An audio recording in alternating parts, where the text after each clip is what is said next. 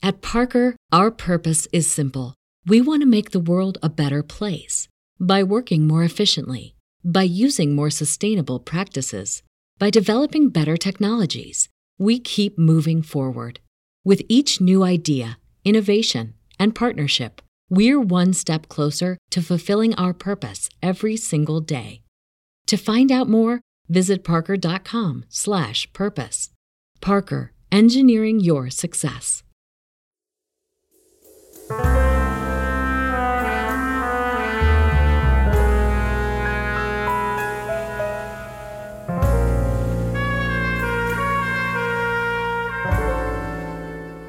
Hooray for Hollywood! It's time for the latest episode of American Hauntings, the podcast hosted and produced by Cody Beck and written and performed by Troy Taylor. That's me. We have traveled from the Gulf Coast to the West Coast with this new season, coming to a stop in Los Angeles, the fabled city of angels, home to palm trees, movie stars, swimming pools, and the American dream we know as Hollywood. It's a place of shadows and sunlight, mythology and murder, and has long been home to more cranks, nutcases, killers, and lunatics than you'll find just about anywhere else in the country. In Season 5, we're walking the mean streets of the big city, taking a look at the history, mystery, spirits, scandals, and sins of Hollywood, that glamorous bit of Los Angeles that's not so much a place these days, but a state of mind. Each episode of the new season, which started with episode 70 for you completists out there, will reveal another sordid Hollywood tale of crime, corruption, murder, and of course, ghosts. And these episodes may not be suitable for all listeners, so listen at your own peril. You've been warned. But go ahead, visit the concession stand before the lights are turned down, grab a hot dog, some popcorn, and a soda, and get ready for a new episode of American Hauntings. And action.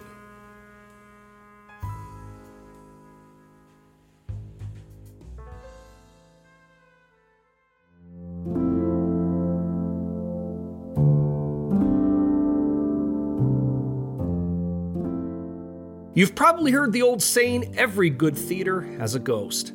The old adage probably came about thanks to the spirits who lurk in the old stage theaters of yesterday, but it should come as no surprise to find that movie theaters have their ghosts too. What is it about a theater that seems to attract a ghost? Could it be the range of emotions expressed by the actors from joy to sorrow to fear? Perhaps all that emotion attracts spirits who need that energy to exist.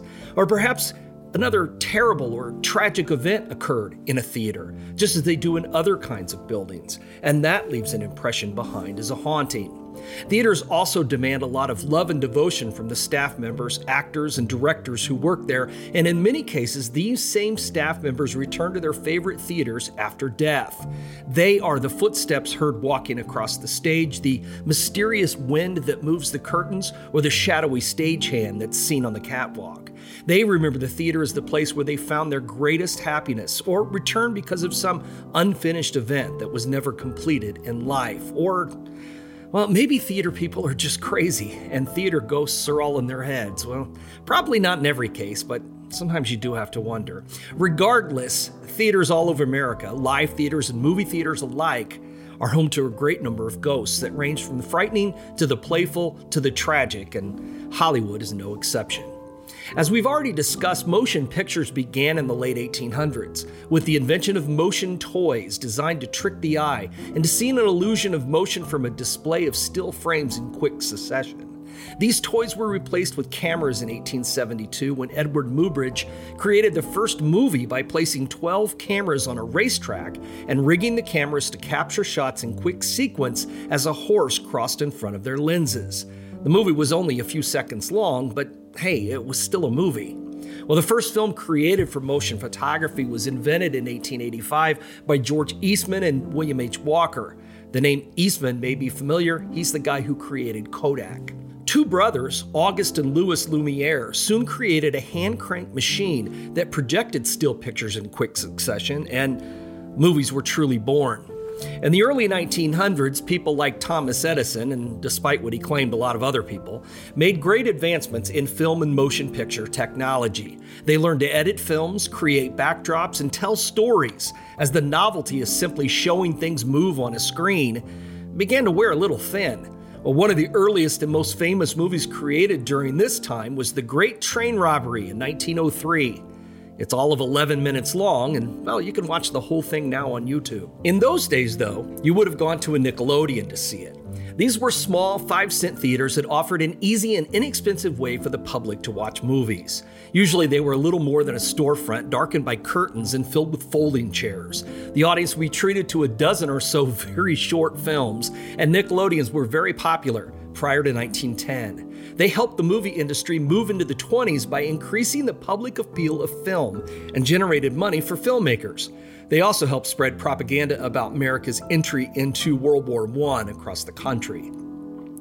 When the war ended, the United States began a cultural boom that saw the rise of Hollywood, home of motion pictures in America. The end of World War I ushered the United States into a cultural boom. A new industry center was on the rise, Hollywood, the home of motion pictures in America. It was in the 1920s that the movie industry really began to thrive. At the same time that studios gave birth to the movie star, with hundreds of films being made each year, movies quickly became the biggest industry in Los Angeles. With all those movies being made, local audiences needed a place to see them. Well, it wasn't until 1922 and the opening of Sid Grauman's first Hollywood theater, The Egyptian, that Hollywood started to rival downtown as a location for star-studded premieres and first-run exhibitions. The Egyptian was the first real movie palace in Hollywood, and built by Sid Grauman, a Jewish showman from New York who came west to develop new talent in the vaudeville business. He later turned his attention to theaters, which was perfect for the star-studded premieres of the day because, well, Sid knew everyone. He was known far and wide to Hollywood's leading stars and was considered to be a close friend to many of them, including Roscoe Fatty Arbuckle. It was from Grauman's office that Fatty called the San Francisco police to turn himself in after a tragic event in that city over Labor Day weekend, which, believe me, we'll get to in a future episode. Sid also knew stars like Charlie Chaplin and Mary Pickford, both of whom had performed at his vaudeville houses on their way up. He took credit for Mary's nickname of America's Sweetheart. Sid was an independent exhibitor when he opened The Egyptian, which was rare at a time when movie studios owned their own theaters, but his close connections with all the studio heads and their stars allowed him to succeed. It also didn't hurt that he did a great job of creating a romantic atmosphere with decor, costume staff, and elaborate live shows that preceded the pictures. The films were accompanied by Jan Sofer conducting the Hollywood Symphony Orchestra, as well as a gigantic Wurlitzer pipe organ. A nursery was provided for parents to leave their children, and the opening program noted that, quote, "Kiddies may be parked there with safety and convenience." On the staff, in addition to a nurse and a storyteller in the nursery, were, quote, 28 Egyptian ladies in waiting, 4 lobbymen, 3 porters, footmen, etc., all costumed by the Western Costume Company. The program noted that, quote, "nothing but masterpieces of the cinema art would be shown at the Egyptian, and in the beginning, the Egyptian was running only 2 shows a day with reserved seats at legit prices and making a lot of money. In the first 3 years of operation, the Egyptian ran only 4 movies: Robin Hood, which ran for nearly 5 months, The Covered Wagon, The 10 Commandments, and Thief of Baghdad, starring Douglas Fairbanks. Many other movies followed, and eventually the Egyptian would be the first theater in town to be wired for sound. The Vitaphone, which provided sound for movies, was called, quote, "the most marvelous discovery of all time." Oh boy, that's Hollywood for you. In 1927, when Sid moved up the street to his new theater, the Egyptian's management was taken over by West Coast Theaters. It went dark, and a few days later, it reopened under new management as a second-run house with continuous performances and, well, no more Sid Grauman opening acts. Sid had moved his razzle-dazzle to his new place, the spectacular Chinese Theater, which is now one of the most easily recognized landmarks in the world. Sid hoped to follow up on his success with the Egyptian Theater with this new Oriental-style building, which he built with help from his partners, Mary Pickford and Douglas Fairbanks. Sid kept the opening programs, at least until Fox became one of the controlling partners and ended them, and had sound installed in less than a year after the theater's opening. One fine point that Sid always insisted on in his theater was the smell. His theaters always had a reputation for smelling nice. The system he used at the Chinese was called Perfoo. from the West Coast Perfume Corporation. The stuff came in solid pellets, inert until placed in their, quote, electric disseminator, where you had a rheostat to control the strength of the aroma desired. Sid was always a character and had an ongoing role as managing director at the Chinese Theater until his death in 1950. In 1949, he was even given a special Oscar for showmanship, the only one ever given to a theater operator.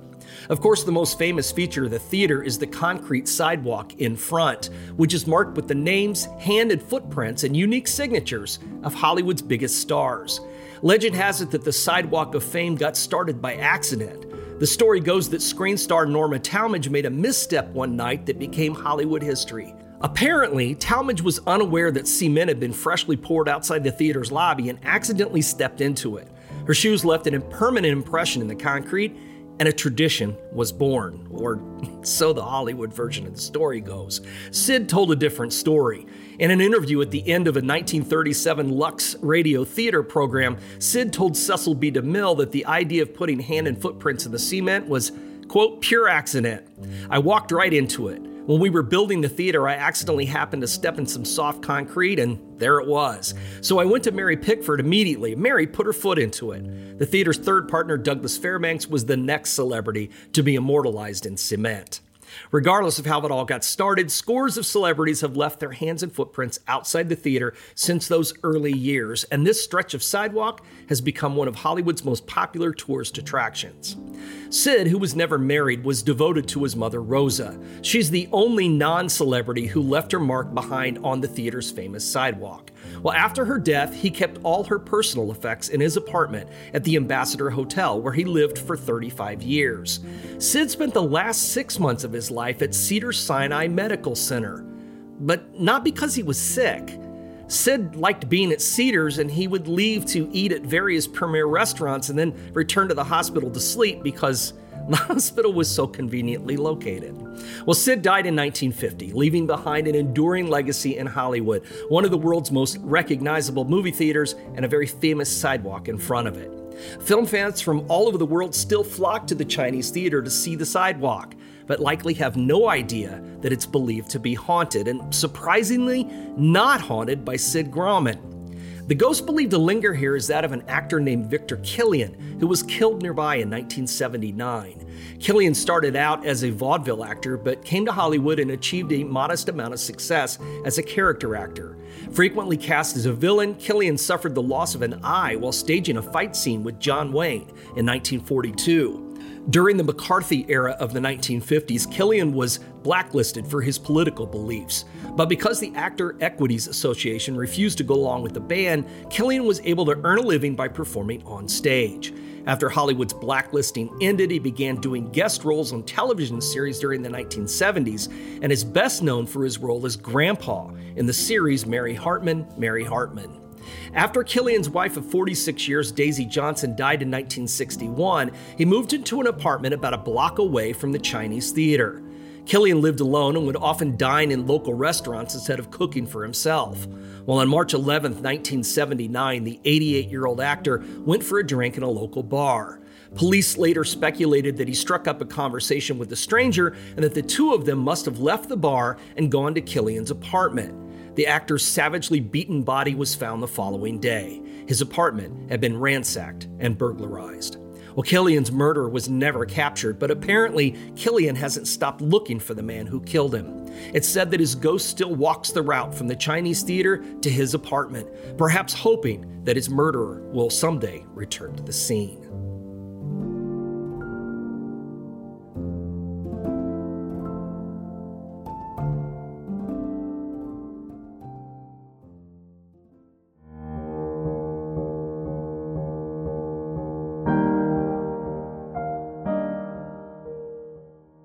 While the old Warner Pacific Theater on Hollywood Boulevard has quieted somewhat in recent years, the stories about the ghost that haunts the place make it the perfect haunted Hollywood theater. When the Pacific opened, the ads for the new theater touted it as, quote, Hollywood's only regular price first-run theater. The Egyptian and the Chinese were on a 2-a-day reserved seat policy and charging legit theater prices. The other houses in Hollywood were second-run venues. The theater also had a unique advertising medium. They used signs along the Pacific Red streetcar routes that told riders just how many minutes away they were from arriving at the theater's front door. Well, the theater opened in 1928, and the first film, The Glorious Betsy, was part of the advertised premiere of premieres. On the stage between screenings of the feature were the Cabalist Revue with Daphne Pollard, Harry Kelly, and the girls. And no, I don't know who they were either. But I do know that Al Jolson, who would be the first man to speak on film in the soon-to-be-released The Jazz Singer, was the master of ceremonies. In fact, the story of The Jazz Singer is tied directly to the haunted history of the theater. In the late 1920s, after a number of failures, the four Warner brothers, Harry, Albert, Sam, and Jack, risked everything they had on the production of this film. It was a risky venture. Not only would it be the first talking film, but it would force theaters to install sound systems in their auditoriums if they wanted to play it. The development of this uncertain film was taking place at the same time that Warner Brothers were hurrying to complete their new theater, which would be the largest in Hollywood. It was supposed to be finished before the release of The Jazz Singer, and it would be at this new venue that the film would premiere. While the movie was being made, Sam Warner personally supervised the installation of the sound system, all the while worrying over the rumors that were going around town about talking pictures being nothing more than a fad. Between construction delays at the theater and the production of the film, Sam barely had time to eat and sleep. It was said that when he realized the theater was not going to be ready for the opening, he stood in the lobby and cursed the place. The Jazz Singer didn't open in Hollywood. It opened in New York on October 6, 1927, to excited crowds and glowing reviews. Unfortunately, though, none of the Warner brothers were able to attend. Just 24 hours before the premiere, Sam Warner suffered a cerebral hemorrhage and died in Los Angeles. His brothers hurried home from New York before the movie premiere took place. The Warner Pacific Theater opened 6 months later with a film that nobody remembers, but at least Al Jolson was on hand to MC the night. When it ended, a ceremony was held for Sam Warner, during which a plaque was placed in the lobby in his honor. Sam Warner couldn't physically be there that night, but everyone was assured he was with them in spirit. And he was, but not in the way that the well-wishers meant. You see, there was no way that a man like Sam Warner would leave this world with his work unfinished.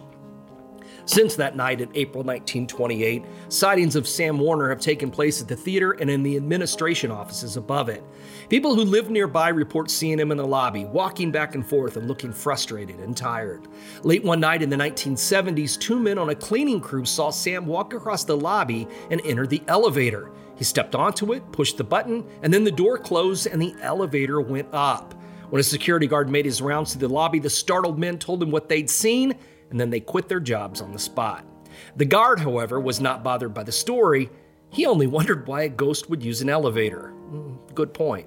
While Sam has not been seen in recent years, the security company that watches over the theater is familiar with his comings and goings. When things are quiet, they often hear him in the offices upstairs, moving chairs around, scratching on doors, and tapping on things to get attention. The elevator continued to operate by itself for many years till it was damaged in the Northridge earthquake of 1994. Some believe that perhaps Sam Warner is not seen as often as he once was because he believes his work here is finally completed.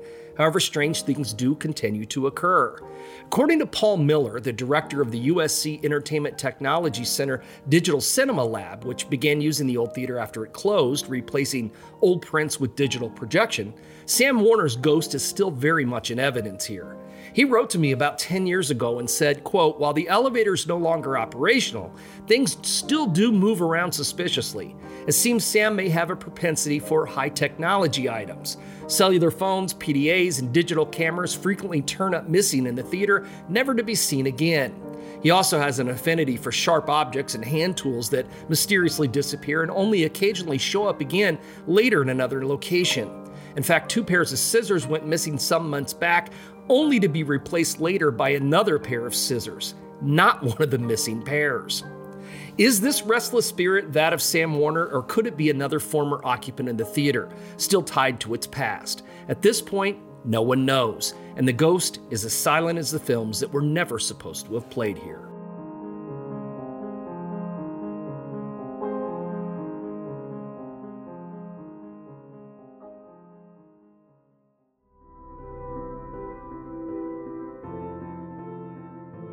The Pantages Theater opened on Hollywood Boulevard in June of 1930. It was the grandest of the Art Deco-style theaters to open in LA and was the last of the great movie palaces in Hollywood. Regrettably, the first movie to be shown here was The Florodora Girl, starring the untalented Marion Davies, who we talked about in our last episode. Well, in 1949, eccentric billionaire Howard Hughes purchased the Pantages as part of his national theater chain when he bought RKO Pictures. Hughes was truly an enigma as far as American personalities go. In his time, he was a daredevil aviator, movie maker, inventor, a playboy, and in the end, a sad and possibly insane recluse. It's been said that his days in Hollywood were the happiest of Hughes's life. This may explain why stories say he's returned to haunt the Pantages Theater. Howard Hughes Jr. was born in Texas in 1905, heir to the lucrative Hughes Tool Company empire, which had patented a bit for drilling of oil. In addition to a vast fortune, Hughes also inherited an interest in all things mechanical. As a boy, he invented a motorized bicycle from parts taken from his father's steam engine. Although an indifferent student, the brilliant young man was gifted when it came to aviation and mathematics.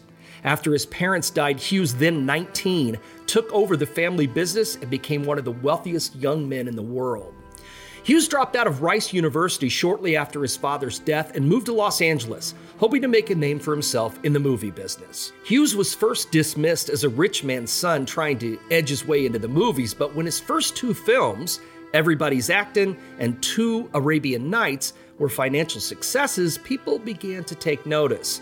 His next films, The Racket and The Front Page, were nominated for Academy Awards.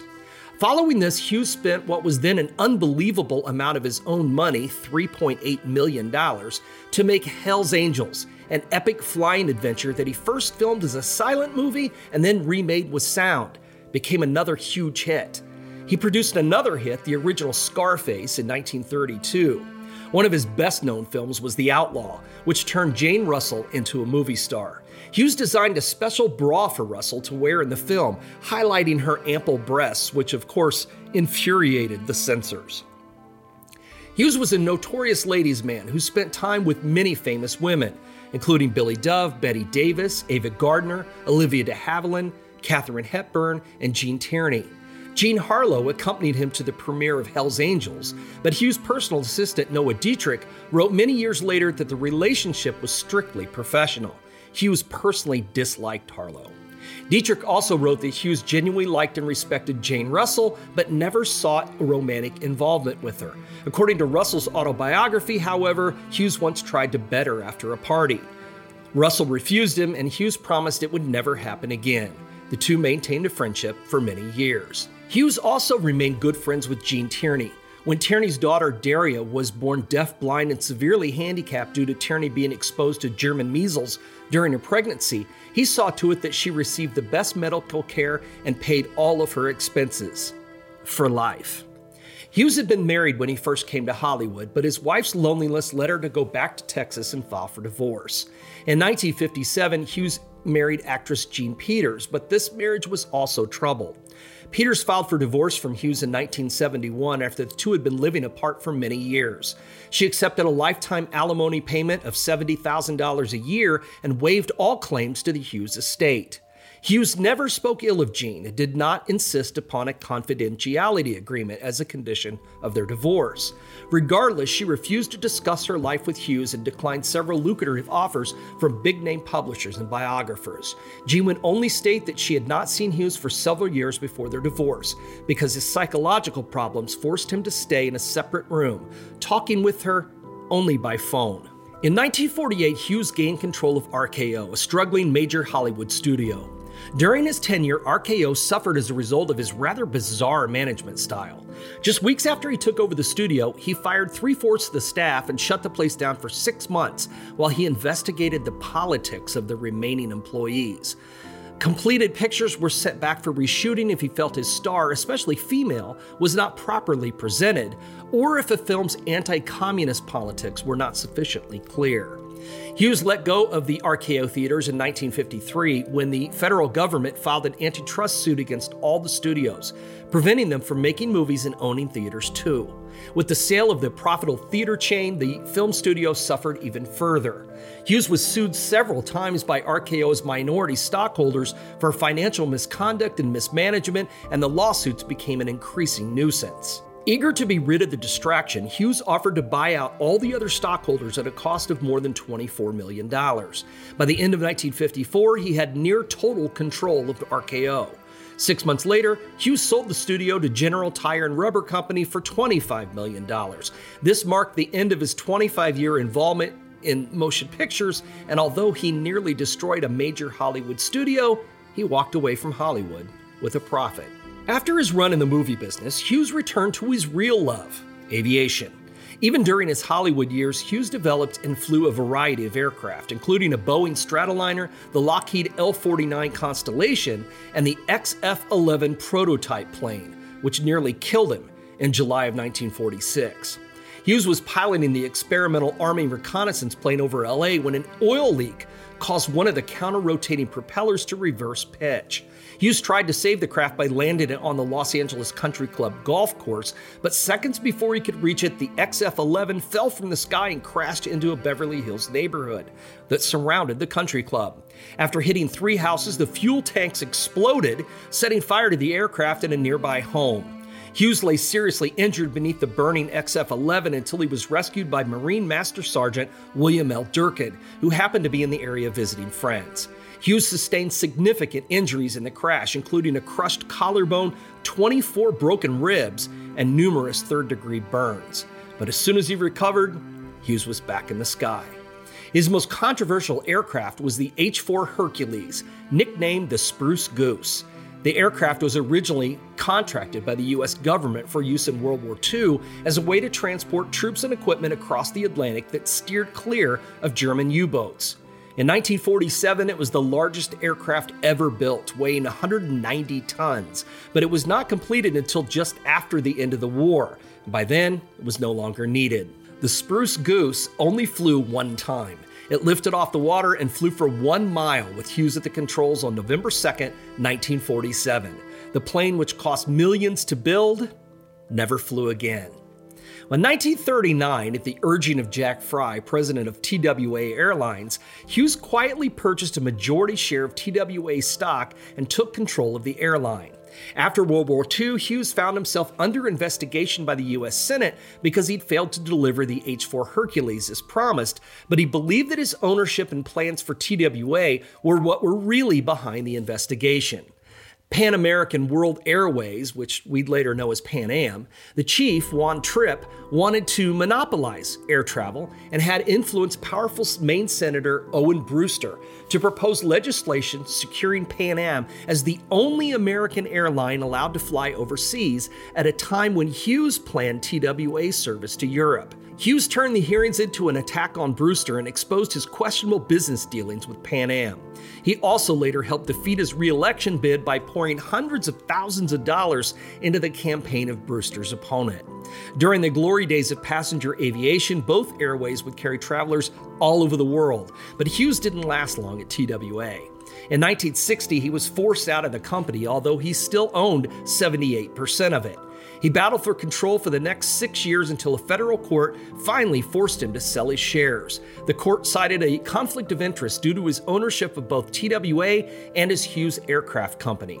The sale netted him almost $547 million in 1966 dollars.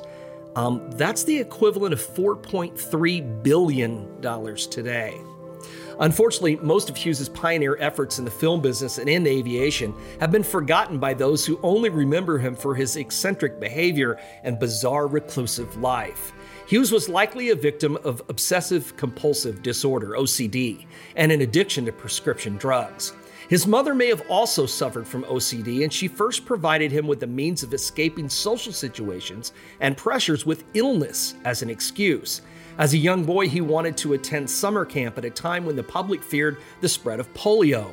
His mother wanted assurances that he would be protected, but when the assurances never came, she kept him home. Well, at one point in his childhood, he stayed out of school for most of a year after he developed a form of paralysis that was never diagnosed and which disappeared on its own a few months later, right after school ended for the year. Hughes was one of the most visible men in America, but he eventually vanished from public view, although tabloids and magazines continued to follow rumors of his behavior and his whereabouts. He was usually reported to be terminally ill, mentally unstable, or even dead.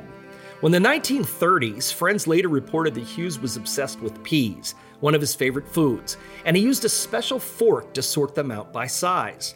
While working on The Outlaw, Hughes became obsessed with a flaw in one of Jane Russell's costume blouses, claiming that the fabric bunched along a seam and made it look as though she had two nipples on each breast. He was so worried about this that he wrote a detailed, multi-page memo to the crew about how to fix the problem. His fixation on trivial details and odd mood swings led many film crews to wonder if the movies they were working on would ever be completed. Once Hughes decided to purchase all the restaurant chains and luxury hotels that had been founded within the borders of his home state of Texas.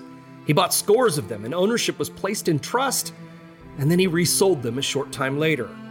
Thanks to his injuries that he sustained during aviation mishaps, especially after the XF-11 crash, Hughes spent most of his life in pain.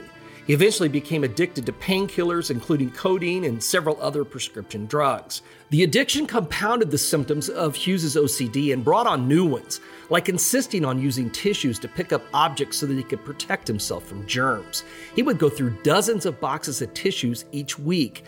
And these weren't the only things. He once watched the 1968 film Ice Station Zebra 150 times in a row.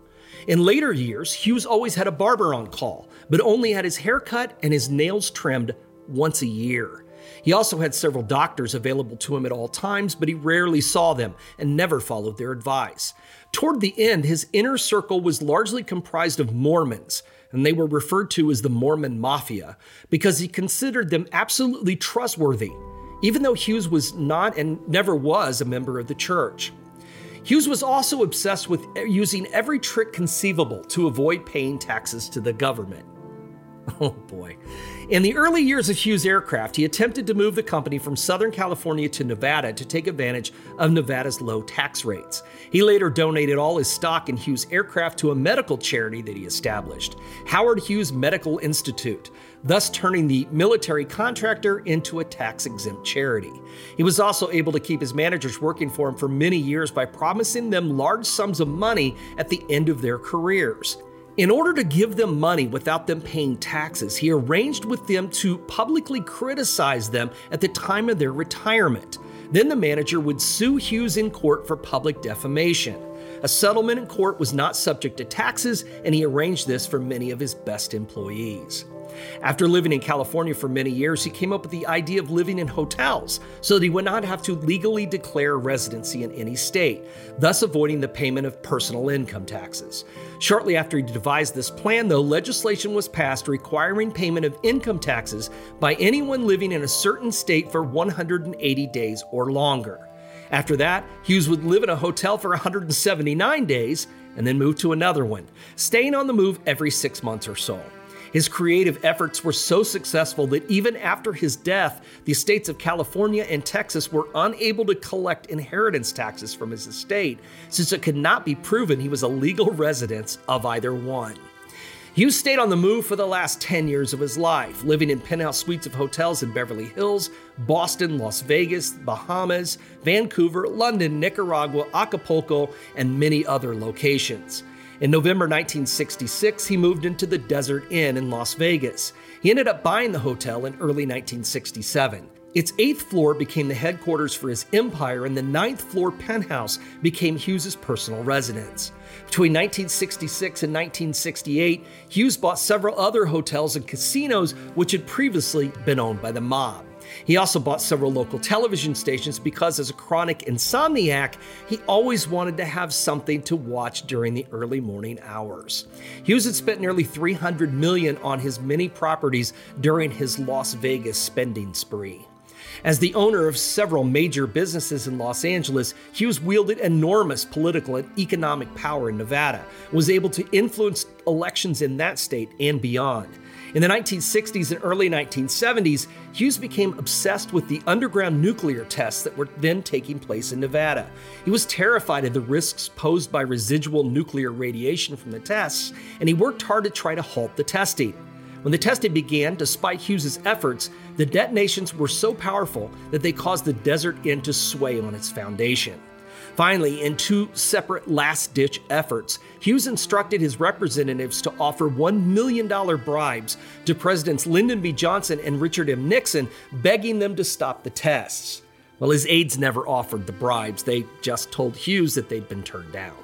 Well, following the tests, Hughes made it clear in his personal correspondence that the nuclear detonations led directly to his self-imposed exile from the United States, which ended only with his death. Hughes lived in Nicaragua and then in the penthouse of the Xanadu Princess Resort on Grand Bahama Island, which he purchased for the last 4 years of his life. Hughes died on April 5, 1976, while on an aircraft that was traveling from his penthouse in the Bahamas to the Methodist Hospital in Houston, Texas. His seclusion, drug use, and physical condition made him almost unrecognizable from the tall, handsome figure that was well known in the newspapers and magazines of the past. His hair, beard, and fingernails had grown grotesquely long, and he weighed only 90 pounds. The FBI had to resort to fingerprints to identify his body. A subsequent autopsy showed that kidney failure was his cause of death, but he was in terrible condition. X-rays revealed that broken hypodermic needles were embedded in his arms, and he suffered from severe malnutrition. Hughes was buried in Glenwood Cemetery in Houston next to his parents, but the strangeness surrounding Howard Hughes didn't end with his death. About 3 weeks after Hughes died, a handwritten will was found on the desk of an official of the Mormon LDS Church in Salt Lake City.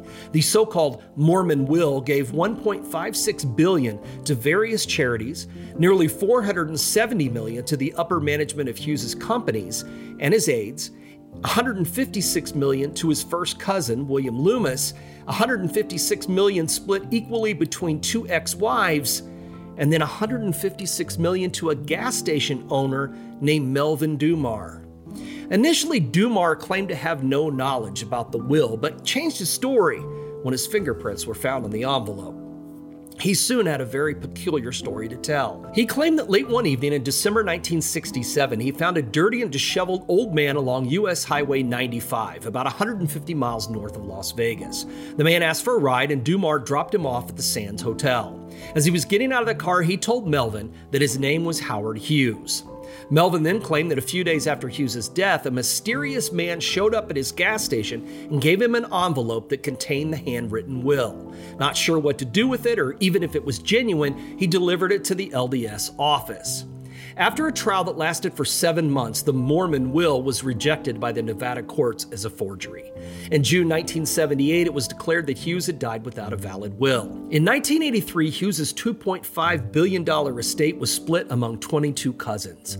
Melvin was discounted by the public as a phony and an opportunist, despite his claims about what really happened on the Nevada highway that night. It was a sad and sordid end to a man who single-handedly influenced the history of the United States and Hollywood, which brings us back to the Pantages. After Howard Hughes acquired the theater, he set up 2 offices on the 2nd floor, where theater circuit mogul Alexander Pantages and his sons had once had their own offices. Hughes used these offices whenever he was in Hollywood, but abandoned them in 1953 when he was forced to sell off the theater chain. In spite of this, many believe he's never completely cut his ties with the theater. In 1967, Pacific Theaters bought the Pantages and later, in conjunction with the Nederlander Corporation, restored the place to its original splendor. Staff members who have since worked in the 2nd floor offices often report feeling a powerful, eerie presence, especially in the conference room, which had once been Howard Hughes' office. Carla Rubin, an executive assistant at the theater, noted that, quote, "There's something about the temperature of this room, a coldness. I often feel a wind go past me when there's no air conditioning on." She and other employees frequently heard bumping and banging sounds that had no explanation, as well as the clicking of brass handles, like those on desk drawers. Occasionally, a cold wind would blow through the executive suites, and when it did, it brought with it the faint aroma of cigars. Rubin also stated that she twice caught sight of an apparition, a tall man she believed to be Howard Hughes. Dressed in modest business clothing from the early 1950s, he was seen rounding a corner in the remodeled suite where the original office door had once been located. But if Hughes does walk at the Pantages, he doesn't walk there alone. There are also tales of a singing woman that dates back to around 1932. That year, a female patron died in the mezzanine during a film. Ever since then, when the auditorium is dark and quiet, the voice of a woman can sometimes be heard singing in the silence. The voice occurs no matter what time of day it is, and in the early 2000s was picked up on a microphone during the stage setting for a live performance. Perhaps the spookiest encounter at the Pantages occurred when a wardrobe woman was the last to leave the theater one night. As she walked along the side exit in the auditorium, the emergency lights in the aisles went out. Left to stumble around in the darkness, she became confused and was unable to find her way. Then, from out of the blackness around her, a large, firm hand gripped her by the elbow and led her to the door. She opened it, letting in some outside light, and turned to thank her rescuer for his assistance. She was alone. There was no one else in the theater.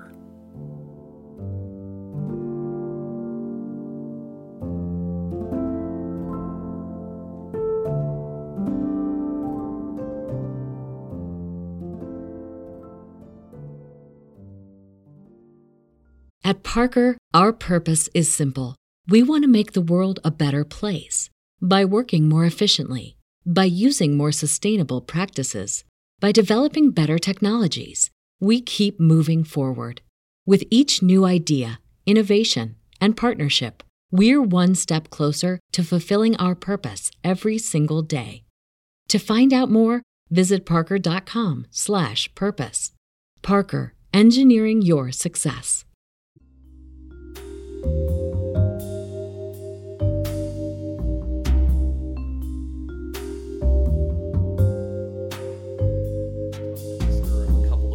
And I'm like, fuck, I've realized you get fucked up a lot on alliterations. Yeah. Which I think is not normal. But no, and I put them in there on purpose. Well, and then I can't say them. So I can write them, just can't say them. Write them, can't say them. Yeah. I mean, no, I get it. Oof. Is there anything else we need to do? Talk about? We're good to go? I guess. All right. I guess we're ready. This feels, I don't know, it just feels like I know. Weird. Okay. All right. Thanks for tuning into the American Hauntings Podcast, a show where we discuss history, hauntings, legends, lore, and the dark side of American history. We are now in Season 5 of the podcast, Haunted Hollywood. I'm your co-host, Cody Beck, and with me is my co-host, author, historian, crime buff, and the founder of American Hauntings, Troy Taylor. You know, I was thinking about that Season 5 thing, and it's like, I feel like we're like The Bachelor or something. Because, what do you mean? Well, because they have fake seasons. We're in like Season 32, and it's like, you've been on like 8 years, you know? Right. So we haven't actually been, 5 years of this. Well, yeah, well, but we have like themes, it's I guess. 3.5, 4 years, something like that. How long has I don't this even been? know. Maybe 3. Well, every now and then it pops up on my Facebook timeline when right before I went to meet with you and Lisa. Yeah. And that's I text it to you guys and I say like happy friend anniversary or whatever. But I don't know. I can't remember how long it's been. It's been a while. Well, the only season that we're doing that might actually last a year is this one. Yes. We've actually every other week we've actually got enough episodes to last for a year, and it will if you really want it to. It's just gonna keep going. Yeah. And I mean, like people keep asking me, how many episodes it's gonna be. One, I never know, and then two, you just keep going. Well, man. it's I was looking at the list when I was putting together this episode. Not the list that you have in your hand right now, but I'll talk about that in a minute. Yeah, the list of the entire season, and I'm thinking, that one might end up being 2. I don't know. What do you think right now, if you had to ballpark it, knowing that that's going to change? From where we are right now, as far as what I've got planned, I've got 20 more episodes planned after this one. Jesus H. Okay. So I'm excited for that. And what Troy was just referencing, he finally gave me the list of the best horror films of the 80s.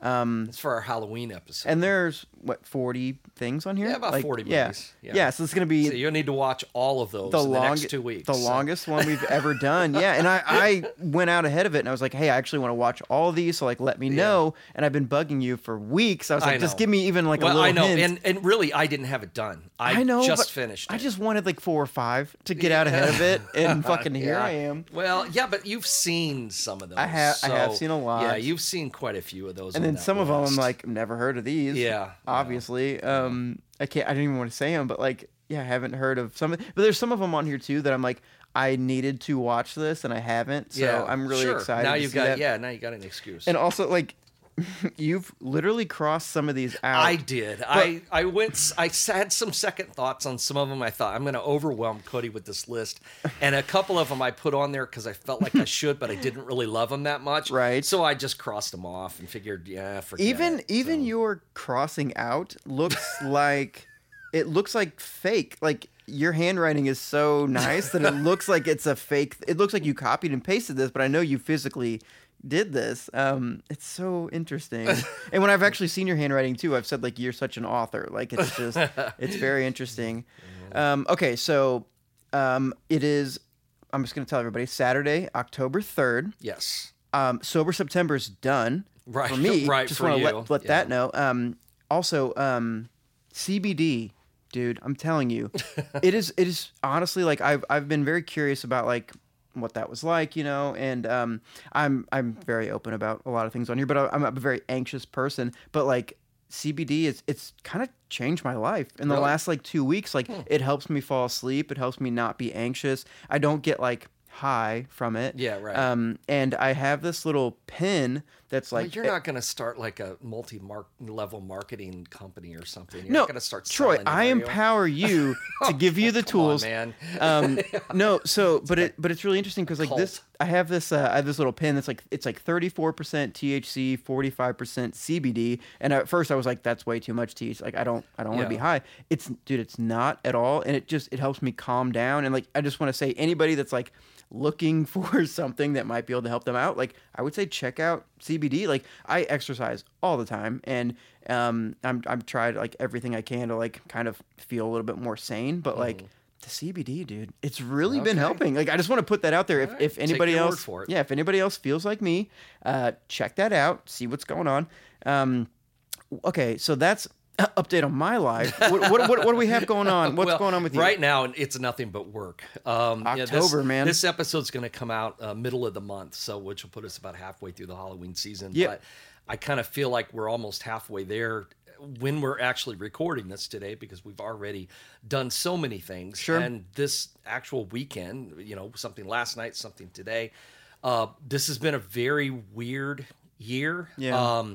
Everything that we do, I feel like we're kind of just taking it a week at a time. Yeah, I mean, it's all you can do. We never know what we're going to have to change. Sure. Or update or switch around. But one thing I will say is that for the most part, people have been really cool about the changes we've had. Been rolling with the punches. Yeah, because I think at this point, I was talking to Kaylin today, and at this point, there isn't anybody whose life hasn't been disrupted in some way by this pandemic. Yeah. Everyone. And I talk to Kaylin every day, too. Yeah, and I'm just like, God bless you. Yeah. I mean, everyone's life has been interrupted or disrupted or changed or something. So people, it's not like it was back at the end of March where people were getting mad at us for postponing things, Sure. Now it's understand. like, now they're just happy that we can do something. There's stuff going on. Even if we have to change it, that's okay. We'll be there, right. So, that's been pretty great. But, a lot of the stuff, is already filled up. Our Decatur tours have been sold out for a couple of weeks now already. We've had a lot of different events that have gone on already that are past. Several things are selling out. We've still got our evening with dinners. We've only got a few of those left. By the time you hear this, we'll even have less. But we did just by the time you hear this, we will have just posted some of our events for winter and spring. Yeah. So there are some things coming down the road.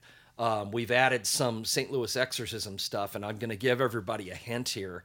And I've told a few people this already, but if that's one of the events that you've kind of wanted to do and you haven't had a chance to do it yet, and you'd like to do it soon, we've got one that right now on November 14th, which doesn't have a lot of spots left, but we're going to have another one in January. Mm-hmm. The reason I'm telling you this is because on October 27th, I took part in a documentary that we filmed during the pandemic about the St. Louis exorcism, and it's going to be one of the shock docs on the Travel Channel. What? On the 27th. Why am I just not hearing about this? Well, I told you about it, but I didn't have the dates or anything until just recently. I was like, oh, Troy's going to be another ghost thing. Cool. No. So that'll be out on the 27th, and I have a feeling that whatever we have left will fill up. It'll spike after that. Yeah. So if that's something that you're hearing this on October 14th, and that's something you thought you might like to do, sign up go now ahead and get signed up. That's amazing. Was it fun? It was fun. I mean, for what we could do, I mean, it was mostly just in studio stuff. I mean, it wasn't on location this time. Sure. I mean, I've already done several documentaries, but I think this one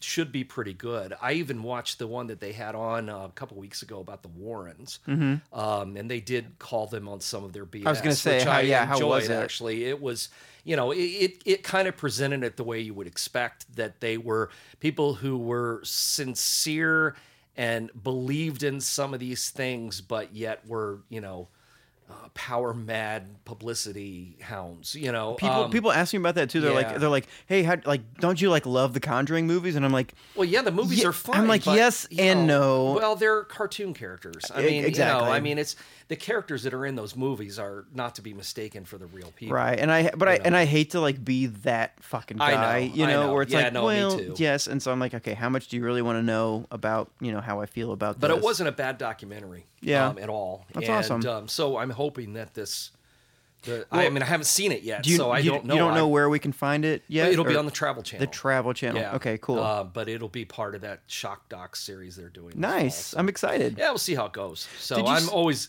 cautiously optimistic. Well, sure. I mean, and also I can see I guess you've done. I mean, I've never done anything like this, but you have. I'm guessing. Has it ever happened where they cut your words and take things so out of context? The only show that ever did that was do you want to say it? I don't care. Okay. Scariest Places on Earth, which isn't on anymore. Sure. It's not to be confused with the one that was on the Travel Channel. This was the one hosted by Linda Blair. I mean, okay. Way back. I thought you and Linda were cool. No, we are. I didn't. Right. That's not when I met her, but sure. She was just the voiceover. But yeah. This was back in the late '90s when we filmed that. It was. I wasn't even born yet. Yeah, it was. I know, right? It wasn't the most terrifying places. There you go. America. Yeah. It was Scariest Places on Earth, and they did cut some things up about Alton, made it sound like I endorsed the idea that, all the haunted places in town were built using bricks from the prison, which is obviously not true. Yeah. And that was the only one that I kind of had a beef with. Well, I've talked to you about that too. It's that's one of the reasons that I was down to do this in the first podcast place, with you, right. because you told me about that. You're like, I wouldn't endorse some dumb shit that wasn't true. Right, and you're like, I had nothing to lose and but also nothing to gain. And I was like, I want to just have real conversations about, you can just tell me hey, yeah, this would be really cool if this happened, but it just fucking didn't, and that's fine. And we've done that all along. I think a lot of this stuff we've tried to keep doing that as we've gone through, a lot of the New Orleans stuff and, things, right. That'd be this is a great story, but I still love, it's just a story. And I also tell the story too about, what was it?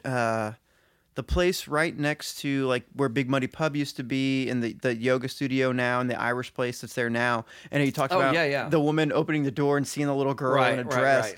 And I tell that story all the time. For people that don't know, basically there was this place supposed to be haunted by this little girl, and this woman opened the door, saw a little girl on stairs, freaked out, left, and then eventually on a tour, somebody told Troy hey, so that actually happened, but that was my niece. There was a real little girl there that happened to be there that day. And I love that we can debunk that kind of stuff. Right, it's even more fun. I know it makes it a lot of the stories even more interesting. Exactly. But I'm still searching for ghosts every day. Every day. I'm trying.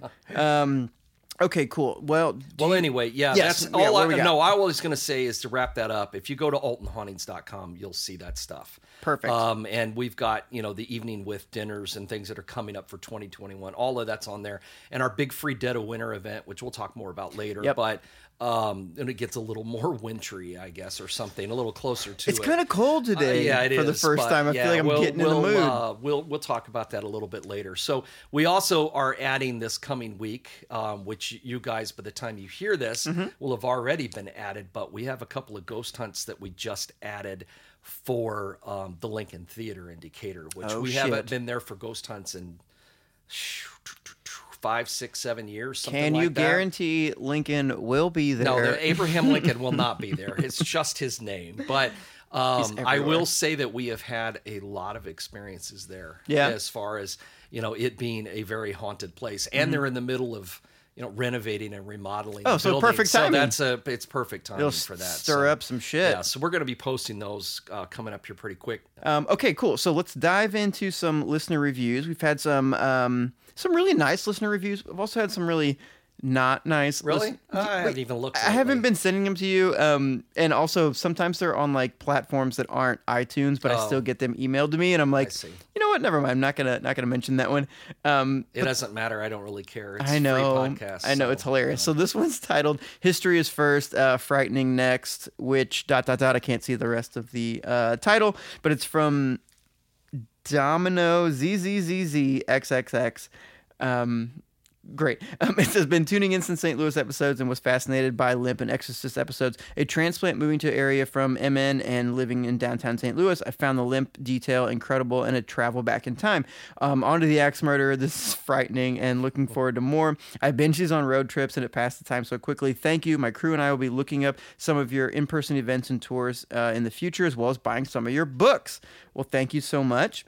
This last one is titled "Co-host Dynamics and Research is Amazing," and then it's ... and it cuts off. This is from Princess Leanna? I don't know. This is definitely different than the usual true crime podcast I listen to, and it took me a few episodes to really get hooked, but the storytelling that takes place as the intro is wicked detailed and honestly spooked me a few times. I really love the dynamic both co-hosts have. They're fun, but they still stick to the topic. I give 5 stars because the research is top notch. Love you guys. Well, thank you. We love you too. I think the research is okay.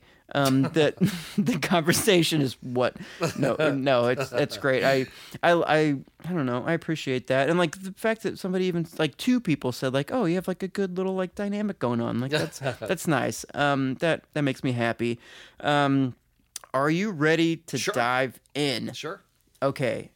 Every good theater has a ghost. Right. We've talked about this a lot. Yeah, we have. And I'm really excited to like really dive into it. So you mentioned this a little bit, but let's talk about what is it about a theater that attracts a ghost? I mean, there's so much emotion and bullshit and like things that go in, like people like, I mean, you're putting your life and your soul into these like characters and things, and there's like so much stress and emotion and stuff in this one building, and so many people coming in and out and experiencing so many things. So like, if there's ever going to be a place aside from like, I don't know, like a war, place like this hospital, something like that. This is kind of where it's going to be, right? Yeah, I think so. I mean, I think that's why you have so many haunted theaters across the country. I mean, there are just a zillion of them, and I think that the energy that is expended in the theater, can attract ghosts. Mm-hmm. It can cause a residual type haunting, all the things that happen there.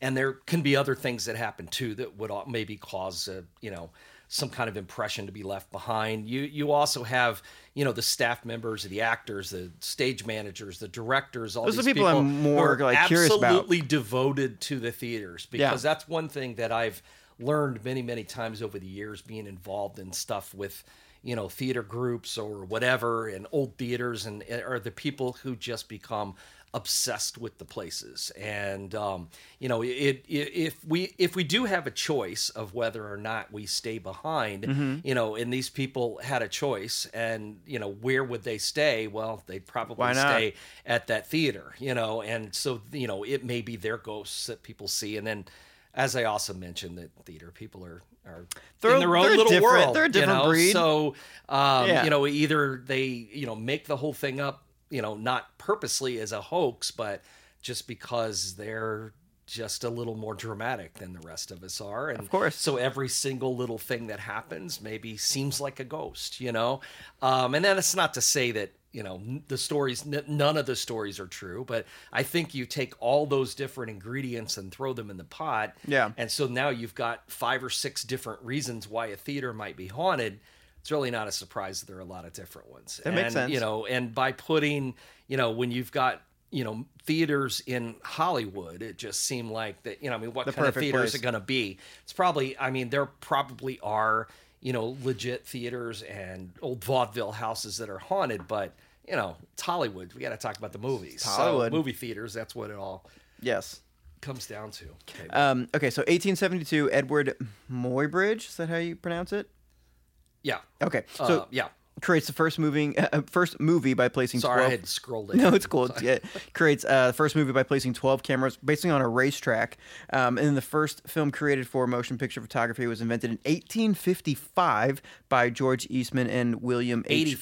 1885. 85. Okay, Yeah, sorry. it was So- after that. Got it. Okay, so by George Eastman and William H. Walker, and then eventually, like, the process is advanced. Like, what happens? Like, technology gets released, and people are like, "Hey, let's Sure. run with this." So, the Great Train Robbery. So I know that this is like it's like a Michael Crichton book, and like there's like a bunch of people it's done this. It's nothing right? to do with any that's, of those. That's different. Yeah, it's just completely different. I've heard of this is for so long. Well, the Great Train Robbery, this original film is it's a cowboy.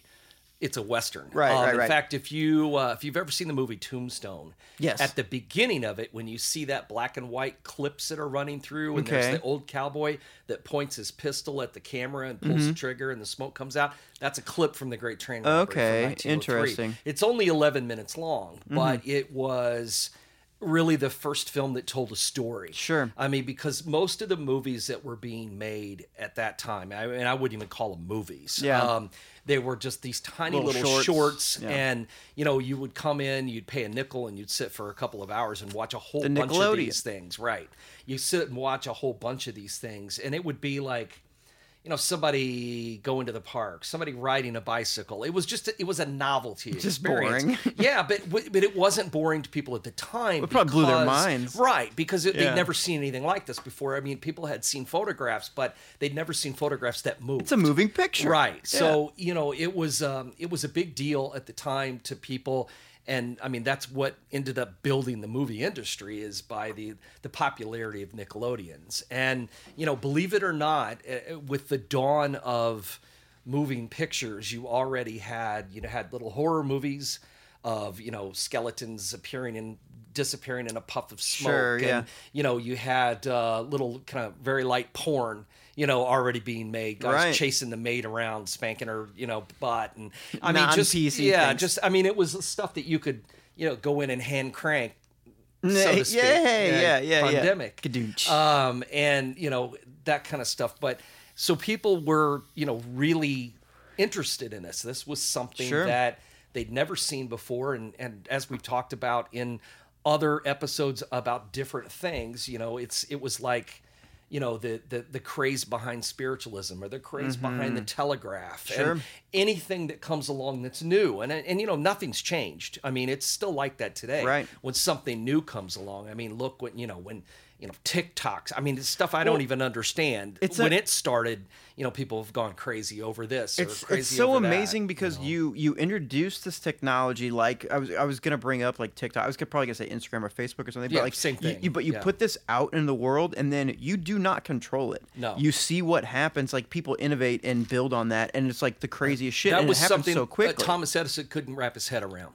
Well, and he couldn't That was control the problem. it. He couldn't control it. couldn't and he wanted to monetize it. control it, so he kept suing everybody Right. who was building on his technology. Right. That was the beginning. I mean, that was the wars between him and Westinghouse and Tesla and all these things. Is he wanted to control all of these things that he had wrought. Right. And you can't. Once Well, it's you out of your shouldn't. hands, once it's free into the world, you can't control it. And shouldn't. that's what happened with movies. And so they, went from being Nickelodeons and little sitting in a cramped little room watching this to people telling stories because now it was a new form of art. Right. And by the 1920s, I mean, they used it, the government used it for propaganda and all kinds of stuff Sure. because it was, well, it's the same way that the government or whoever, political parties, use Facebook and Twitter. Yeah, and of course.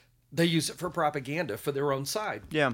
It was the same thing, same kind of technology, use of spreading a message. But by the 20s now, people were really realizing they could make a lot of money doing this. Right. And in our last episode, we talked about the studios, and it's all pretty much around the same thing. All these guys that started these movie studios, most of them were guys who had invested in Nickelodeons and realized how important this was going to be. Sure. And were forward thinking enough to realize I've got to get out ahead of this. I would imagine it's like the next wave of like the people that realized the printing press was going to be a big thing. Sure. You know, but like absolutely. This was like a little, step absolutely. farther. It's the same. It is the same kind of thing. And, it's just like when things turned to sound. I mean, we talk about Jack Warner in this episode, and the Warner Brothers they knew. There were 4 of them. I learned that. Yes. Yeah, and the Warner sister Dot. I didn't know that. No, I'm kidding. Oh, remember the show Animaniacs? Fuck yeah, I remember. The show. Well, that was supposed to be the Warner Brothers and the Warner sister Dot. That was the Animaniacs. Okay. And so it's always that always makes me laugh, and I almost put that into the episode. I almost said, I named all the and then said, and don't forget Sister Dot. But I didn't do it. I thought, I gotcha. It's not real. Don't do that just because you thought Animaniacs is funny. That's hilarious. But they saw sound gonna be and took a huge risk. Yeah. I mean, he worked himself to death. Well, and they didn't even get to premiere that one film. We'll talk about that. Yeah, we'll get there later. We'll get there in a minute. So super interesting. Okay, so when the war ends, the United States began a cultural boom that saw the rise of Hollywood, home motion pictures in America, movie stars. We talked about all that the birth of the movie star. Yeah. And that's so interesting to me because like it seems now like looking back like of course, but like then it's like this was like a new idea, like a marketing thing. I mean, there were like, people that audiences would recognize being in some of these shorts. I mean, that's how it was a new thing. That's how everybody started. I mean, Charlie Chaplin was in just little shorts until suddenly people kept watching this guy, and it's like, oh, that's the same guy. He's hilarious. Yeah. And so then they started to put their names on two and two together. We talked about that in last episodes too, where some of the studios realized they had to publicize the actors, the stars of the movies. It's why now you can have a really great movie with people you've never seen before that you don't recognize. And, these people are getting paid scale, and it's a fantastic film. Yes. And then you've got a Tom Cruise who gets paid $8 million for The Mummy. The perfect example, to walk through a crappy movie that doesn't even make any money and everybody hates it. It's supposed to start a franchise. But it's it's money in the bank. So all because of their name, and that started in the 20s, and it continues today. Today, sometimes to the detriment. I'm positive to the detriment of a lot of studios. So people don't want to be attached. And a few years ago, though, that was really out of control. Back in the late 90s, early 2000s, the salaries were so out of control that it really, we lost a number of small studios. Mm-hmm. I mean, like Orion and some of that stuff. It's gone now because they could not keep up. Well, you have a budget of like $4 million or like $2 million's going just to this actor, and so you're supposed to try to make a movie with $2 or $3 million that's left, and you've got to pay a crew of 150 people. So it killed a lot of the small studios. That's why now we've got just the big ones left. I mean, and Sony ate up some of the studios. Well, Universal, got eaten up by NBC, and we talked a little about that, but. Yeah, it changed the face of Hollywood, 15, 20 years ago. Sure. I mean, the whole world's run by like 5 or 6 things. Hollywood has changed many times over the years. Who were the movie stars? Who were the first movie stars you knew or that you grew up with, or like that got you introduced to this, you think? I don't know. The Universal monsters were what got me interested in horror films. Sure. But as far as like actors and stuff go, gosh, I mean, we're talking about with me, you gotta go back a long way. Like 100 years? But right? But I remember seeing movies with like Paul Newman and Robert Redford. Okay, yeah. And those were guys I really liked. Sean Connery I really liked as a kid, Michael Caine, Gene Hackman. These were guys you could stick in a movie even if it sucked. Yeah. I always said that about Gene Hackman and Martin Sheen. You could take the shittiest movie, but put one of those two in it, and suddenly the movie is better than it was before. Well, what's the movie with Alec Baldwin where he only does the coffees for closer, or the cookies are for closer? What is it? What is the line? He only did that. He did that scene, and he got nominated for just that, where he's screaming at those guys. Glenn Ross, isn't that it? I have no idea. I think it is. But if you know the scene I'm talking about, right? Where he comes in. He's like the sales manager guy. Yes, yeah, and he walks in. It is, I'm 99% sure that it's Glenn Ross. With the guy from Grumpy Old Men, Jack... Lemon? Yes. Yeah. Yes. R.I.P. Great actor. Yeah. So it is that, and like he just walks into that scene, and I think that's it. I'm pretty sure he got nominated. Yeah. People can fact check me and tell me I'm an idiot, but like, yeah. So that's interesting, and it's funny that you mentioned like Michael Caine and everybody, because I was thinking the first actors that I knew were also like Pierce Brosnan, like James Bond. James Bond. Kind of, it was action heroes. My stepdad first loved people. James Bond movies, so we always saw James Bond movies. And so, Roger Moore, Sean Connery, all those guys I knew because, they had been in so many things. But you got to remember, I watched tons and tons of movies now, but I've always done that. Ever since I was a kid. I used to Saturday afternoons, the PBS station, I think I've told you this before, had a show that would come on called Matinee at the Bijou. And they would, every week, they would have a program with a cartoon, a newsreel, a short, a serial adventure each week, and then the film, then a feature film. And it was like 90 minutes. And I would watch it every week. I would stop what I was doing outside so I could get in to see Matinee at the Bijou. I still remember the song that opened it up. That ingrained. It was like I think it was like a Rudy Valley song or something. And I still remember the song from it. And that was kind of my introduction to 1920s, 30s, pre-code kind of stuff, because they would show, whatever was showing at the theater back in the 30s. It was a cool show. I don't know whatever happened to it. I've tried to kind of track it down to see if it's still out there somewhere. I haven't seen any copies of it. I was just, curiosity kind of thing. So I guess I've always had, a thing about movies. And so I know that's why I will sit here and rattle off Clark Gable and Cary Grant and all these people, and you're like, I don't know who this is. I know the names. Because I know those names. I had watched, I've watched all these movies with these stars, and so they're like, it doesn't dawn on me, that other people don't know who they are sometimes. That's fair. So I try to offer some. I mean, we've talked about. I think I've said the name Mary Pickford 100 times at least.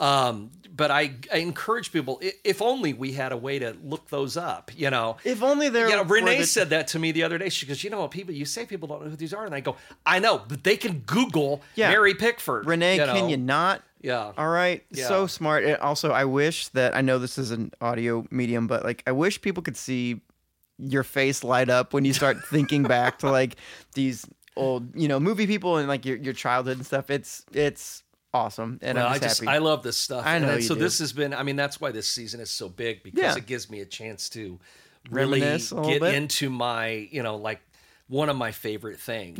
Movies and and horror movies, but just movies in general. Sure. I love the movies. Yes, I always have.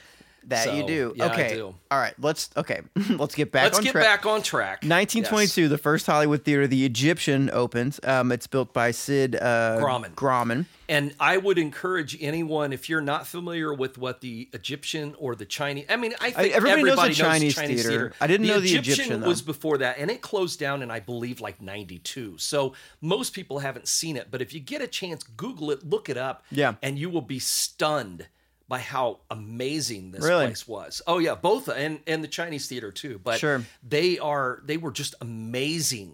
They were really the epitome of the phrase movie palace. Well, I mean, you already said like child care services, an orchestra, romantic setting, costume staff. Oh yeah, everybody was even made sure it smelled nice. Oh yeah, everybody wore costume. But a big part of that was, at that time, the studios owned their own theaters. Right. And we talked about that. We talked eventually about RKO. They couldn't do that. Yeah, there was an antitrust suit that was filed against them by the government because it was a monopoly of, studios owning theaters, and so they can control everything. What's wrong with that, though? I know. But, how do you feel about that? I don't think there's anything wrong with that.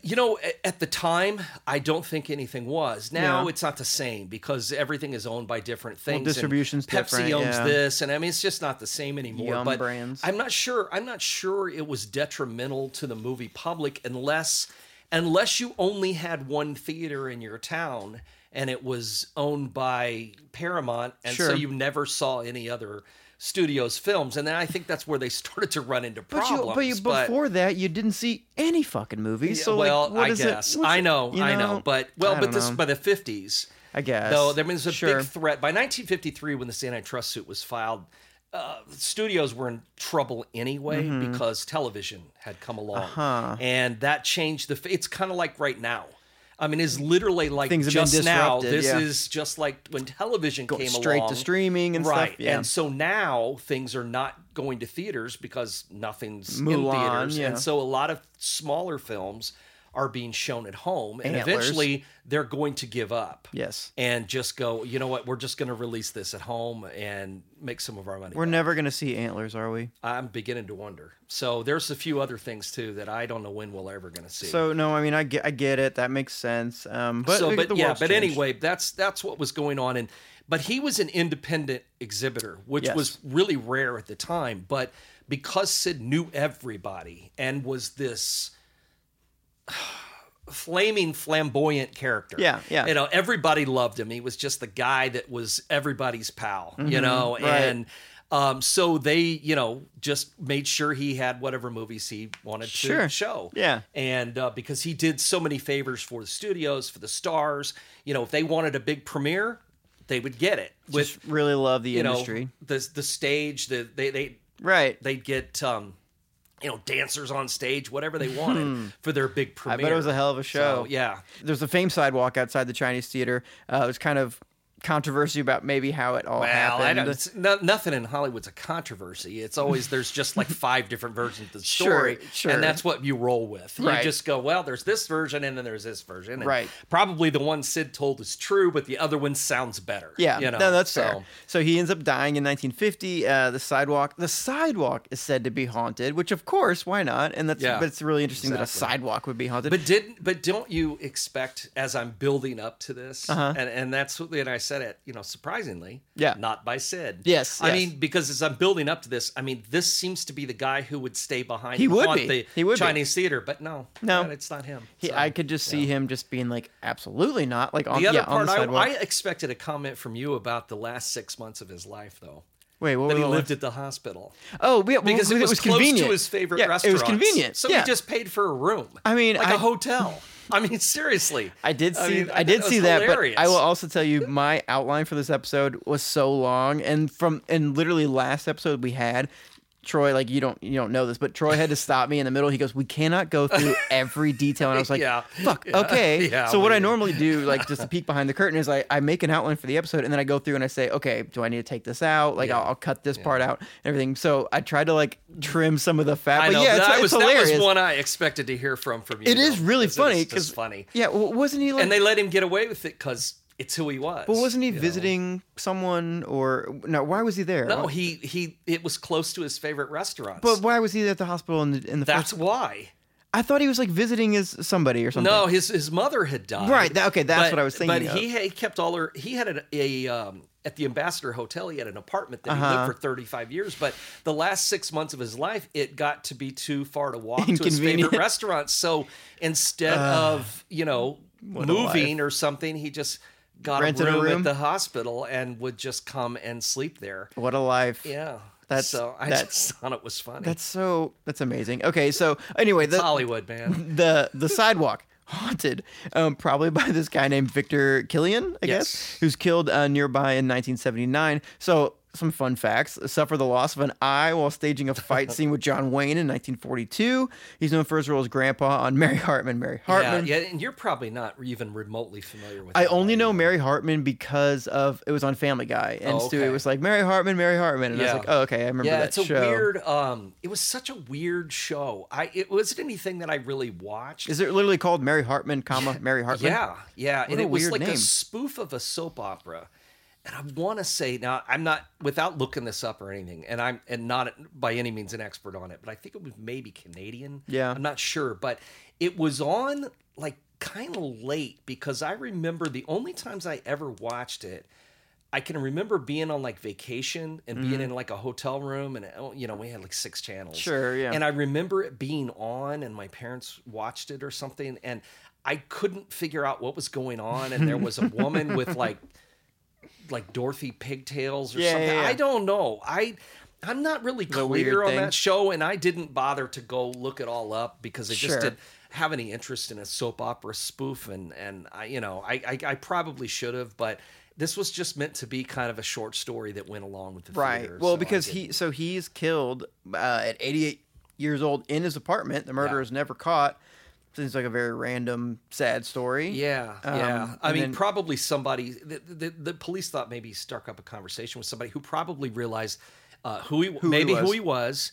That he lived alone, that he was elderly, not in great health, and they knew they could Just take like a advantage robbery of him. kind yeah, of thing. and I think they just kind of pretended to listen to his stories and be his pal, and let me walk you home, Yeah. kind of thing. Make sure you get home okay, and then I'm gonna whack you when we get there. Kill an 88-year-old but nobody man. knows for sure. I mean, that's the Sure. thing. Nobody knows who killed him. Well, it's very sad, and what a coward.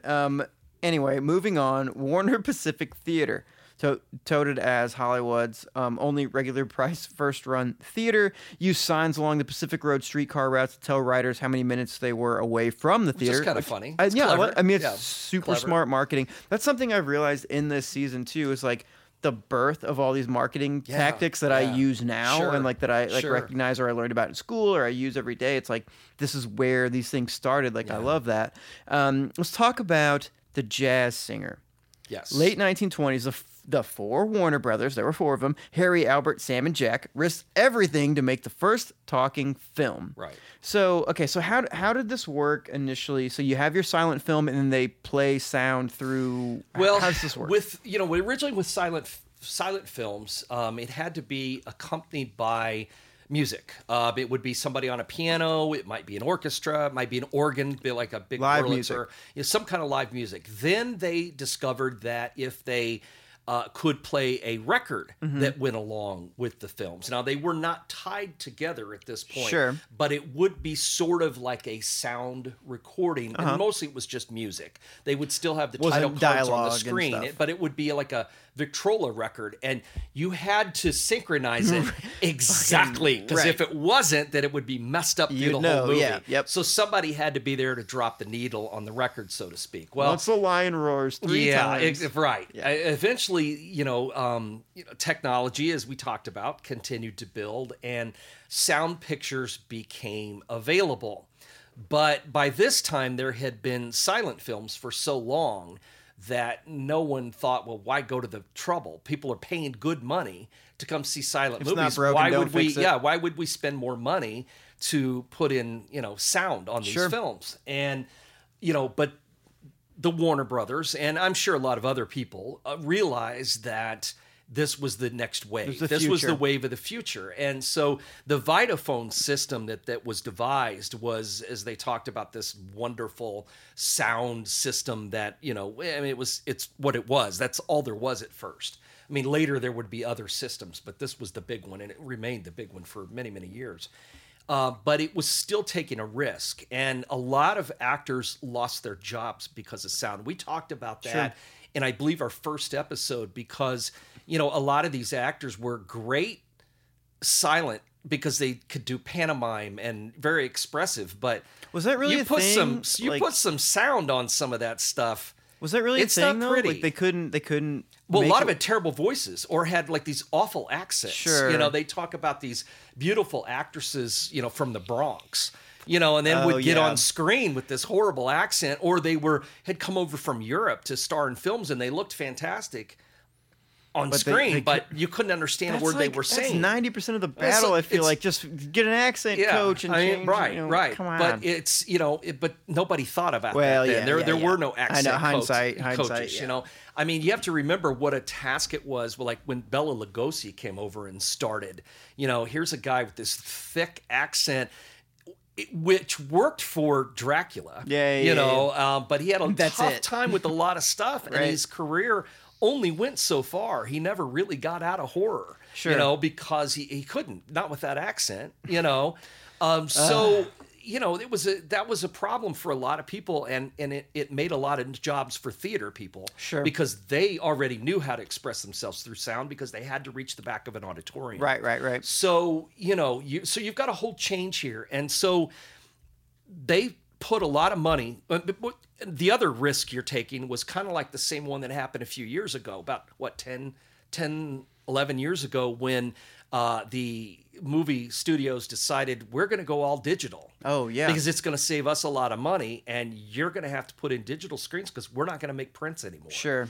And people panicked. Yeah. Because the digital systems were very expensive. Now, they've come down now, but at the time, you're talking about 30, 40 grand per machine. Damn. So let's say you're an independent guy with 3 screens. That's $100,000 you've got to come up with. Yeah, you don't have that. Or, and then they would do deals, and a lot of people got screwed and ripped off out of that too. But, imagine a multiplex with 10 or 12 screens, and let's say you own 50 of them. Mm-hmm. Well, that's millions of dollars right there in new technology. Right. But they took the risk, and the theaters either had to do it or they didn't have movies anymore. You didn't really have a choice. So digital was a big scandal, but that's not the first time. This was the first time when they went to sound. Were you out of theaters before it went to digital? No, it was right before. I got out right before it had to switch to digital. I did not want any part of that. Do you think you would have folded that shit? I don't know. I mean, the theater's still there. Sure. I mean, the digital got put in, but I didn't want any part of it. Yeah. I didn't want any part of that. Huh. That was crazy. How does it work on a practical level? So they don't send you a reel anymore. Is it like a They send you a drive. file? They send you a drive, and then you have to have a code. If your bill is paid and Sure. you've paid for the film, you've paid your advance, they send you a code that unlocks the drive. Interesting. And then you could show the movie. But they know how many times you've shown it. So let's say that back Sure. in the day when you had reels, you could show the movie 1 billion 50 times yeah. and tell them you did it 5. Right. And they'd never know. But with these drives, they know exactly how many times it's shown. And so when and where. Yeah, so they've yeah. got a lot more control over theaters. Sure. And, but I mean, the current state of affairs is bad for everybody. It's bad for studios. It's bad for theaters. If I were Netflix, I would just buy theaters. I would well, buy they can't, a chain. But they can't. Well, because of the law. Because of the antitrust laws, they can't go buy theaters. Yeah, that's why there's okay. no Amazon theaters. That's see? true. Or Netflix theaters. Interesting. I mean, that's why. They're already ahead of my monopoly idea. Yeah. Because I'm sure they would. The idea is there, but someone would balk at it, and it would be stopped. But that's kind the of Jazz smart. Singer became yes, the Jazz Singer. Yeah, the Jazz Singer became a real landmark in American cinema, even though the movie's horrible. And it's like incredibly racist. Al Jolson is in blackface through a good part of the movie because it's about a vaudeville singer. And back then, a lot of guys did all that Amos and Andy stuff in blackface. And sometimes if you watch a lot of people learn about some of this movie stuff for watching old Bugs Bunny cartoons. Well, yes. Where they would have Humphrey Bogart and things as a guy. But they would have him in blackface going, Mammy, Mammy. That's from the Jazz Singer. And that was okay back then. Yeah, it was okay back then. It was God. 1927. I mean, it wasn't okay, but it was accepted. And so now we have to look at it's like Cecil DeMille's, it's like or Griffith's Birth of a Nation. It was the first film that was a long, full-length motion picture that told a story, and it's about how the Klan were heroes after the Civil War. So this stuff has come back to bite people in the ass, but we're stuck with it because it's always gonna. I mean, it's a horrible movie that no one should watch now, but it's history, and we have to accept the fact that this was a movie that was made, and here it is. It's a landmark in cinema, and same way with the Jazz Singer. Yes. It's a horrible movie of a guy singing in jazz and blackface, but it's also the very first sound film. Yes, so we have to acknowledge it. Yeah, and so that, my friend, in a nutshell, is America right there. It is. So there we go. It is. So the Jazz Singer didn't open in Hollywood. Instead, opened in New York, Yes. October 6, 1927, because they couldn't get the theater built quickly enough. But none of the Warner Brothers were able to attend because Sam suffered a cerebral hemorrhage. Literally worked himself to death. Trying to open this theater and deal with the movie at the same time. Right, and dies 24 hours before. It's crazy. So the Warner Pacific Theater opens 6 months later, and you said Sam Warner couldn't physically be there that night, but everyone was assured he was with them in spirit, and he was, but not in the way well-wishers meant. You see, there was no way a man like Sam Warner would leave the world with his work unfinished. I totally get that. Yeah. You have unfinished business. Yeah. I definitely get that. He didn't get the theater done in time. He's not going anywhere. No, hell no. Not a guy who literally worked himself to death Right. over it. Yeah. It goes back to that, if you can stay behind, here's a guy that definitely would have. Absolutely. This fits the bill. And his ghost has been seen in that building since that night in April 1928. People see him walking around looking frustrated, tired. This kind of reminds me of George Costanza on Seinfeld, where he's like, just look like you're busy and like frustrated. Just like people just think like, oh, you're doing a lot of stuff. A cleaning crew even saw him get on an elevator and push the button to go up. I love that story. And the crew quits. The guard, however, was not bothered by the story. He only wondered like, why would a ghost use an elevator? Yeah, and I said when I was doing this, I said, oh, yeah, good point. So do you think? No, that's curious to me. Do you think ghosts know they're dead? Well, it doesn't sound like it in this case. It doesn't. But in general, what do you think? I think it depends on the situation. Yeah. I think that there are times when, like in this unfinished business kind of situation, that he's, for whatever reason, is just reliving the time that he was alive and is kind of stuck there and probably is just doing the same things over and over again. I mean, they say hell is repetition. It sounds miserable. I know it does, but I mean, as far as, here's a guy who died with all of this frustration and anger on his mind and has his brain literally explodes, because he is stuck. And so I shouldn't laugh at that. Angrily, he's just forced to relive his final months over and over and over again, maybe forever. It's like the story about, with Dante's Inferno and the guy pushing the rock up the hill. Yes. I mean, that's Sam Warner here. He's pushing the rock up the hill forever. But was he a bad guy? I don't think so. No, I just think he had, became so obsessed with what he was doing that he just refuses to leave it behind. What if my afterlife... Or maybe he has by now, but at the time, what if my afterlife is just editing this podcast over and over and over again? It's like, well, I didn't ask for this. No, like, I know, right? I don't deserve this. Well, let's hope that you don't have a cerebral hemorrhage while you're working on the podcast. I know. So. Fuck. Okay, so Sam hasn't been seen in years, but people often hear him moving stuff around upstairs. The elevator used to operate by itself until eventually it got kind of messed up, so it doesn't. Yeah, well, there's an earthquake, and it got damaged. They never repaired it. Right. So according to Paul Miller, the director of the USC Entertainment Technology Center Digital Center Lab, and I literally said "fuck me" after that because that's such a really long title. I know. Sam's still there, so he wrote. You said he wrote to me about 10 years ago and said had a conversation exchange. So while the elevator is no longer operational, things still do move around suspiciously. It seems Sam may have propensity. For high technology items, cellular phones, PDAs, digital cameras, frequently turn up missing in the theater, never to be seen again. He also has an affinity for sharp objects and hand tools. To me, that sounds like cellular phones, PDAs, digital knives. PDAs, that tells you how long ago this letter was. But literally, I was digital like, cameras turning up missing in the theater, never to be seen again. That also sounds like you may have a homeless problem. Well, people like getting into the building just like and taking check the things. local pawn shops. Right. Yeah, exactly. Yeah. So anyway, the scissors are disconcerting. Yes, the scissors, being replaced. That would make me a little nervous. That is a ghost with scissors wandering around my building. I don't know how I feel that is about different. That. Okay, let's move on. How do I pronounce this? Pantages. Pantages Theater opened on Hollywood Boulevard in June 1930.